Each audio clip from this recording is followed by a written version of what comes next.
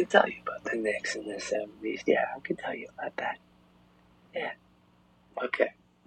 Let me tell you something. I can still feel the pleasures of spying on the 1970s Knicks practice sessions in my body.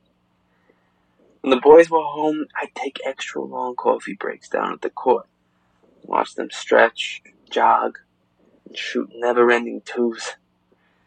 This is why I had wanted to be a clerk in the garden. To be around basketball all the time. Simple. And yet it still never got old to me. See the Knicks run a layup. Bounce, bounce, bounce, dribble, dribble, dribble. The knees brace, the whole body tenses, and then release. Jump, swish. It's a tiny action, the smallest cornerstone of their practice, but I could never, ever do it myself. Watch them drill in a 5-on-5. Heaven.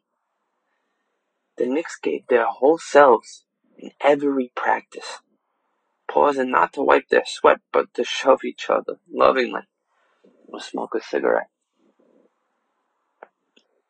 Each of the 40 seasons I was an accountant at the Garden, I would take turns picking players. This year, he's my guy. Phil Jackson, number 18, was never the best on the team, but I was always drawn to him. If you'd watched Jackson in the most casual, low-stakes practice, you'd see his happy farm boy eyes change on a dime to dark and severe. He'd pump his arm so hard running the court, and he'd elbow his younger teammates hard.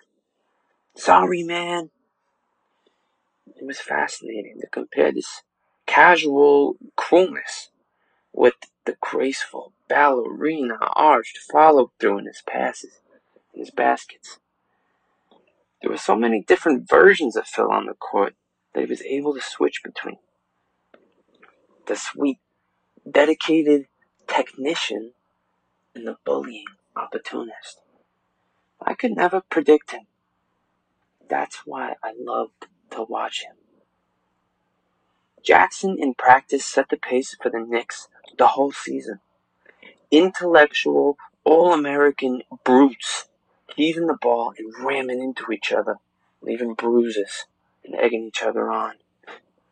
By getting this frustration out of their system in practice, Red Holzman hoped it would be refined by game time, then resolved in the locker room over cigars, Budweisers.